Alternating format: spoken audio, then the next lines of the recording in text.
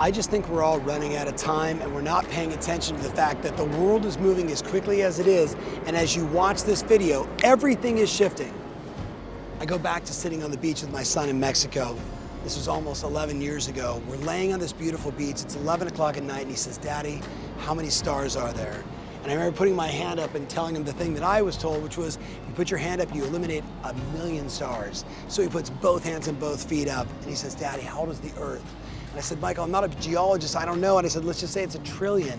And he's like, "How many zeros is that?" And I'm like, "Grab a stick." And in the sand, this beautiful bay down in Mexico, he does 1,000,000,000,000. And then he looks at me and he says, "Daddy, how old are you?" And at the time I was in my I was like 36 or 37, and he writes that below this trillion number and he says, "How old will you be when you die?" And I was like, wow. I'm like, well, the average male lives to be 87, the average woman lives to be 89. I think it would be really healthy, I'm gonna live to be 100. And he goes, "Okay," and he puts 87. And then he looks at me and he says, "Daddy, you don't have a lot of time." And I thought, man, I don't need any more motivation, but he was right.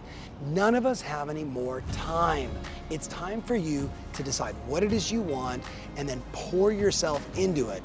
That night, I said to my son, "What do you want to do?" And he's like, we were just in Chicago with a friend of ours and he builds skyscrapers and he says, "I want to be like Uncle Jimmy and I want to build skyscrapers." And I'm like, "Then you know what we have to do? We got to start. We got to start right now." And you know what we did from 11:30 until 1:30 in the morning? We built skyscraper sandcastles, because once you decide what you want, you've got to activate immediately and start doing something. And you know what? My wife came down at 1:30 and she was like, "What are you guys doing?"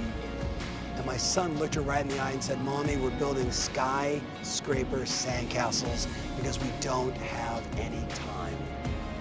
Tick tock, tick tock. What are you gonna do? You gonna get off your butt and finally get after it? Or are you just gonna let another day go by?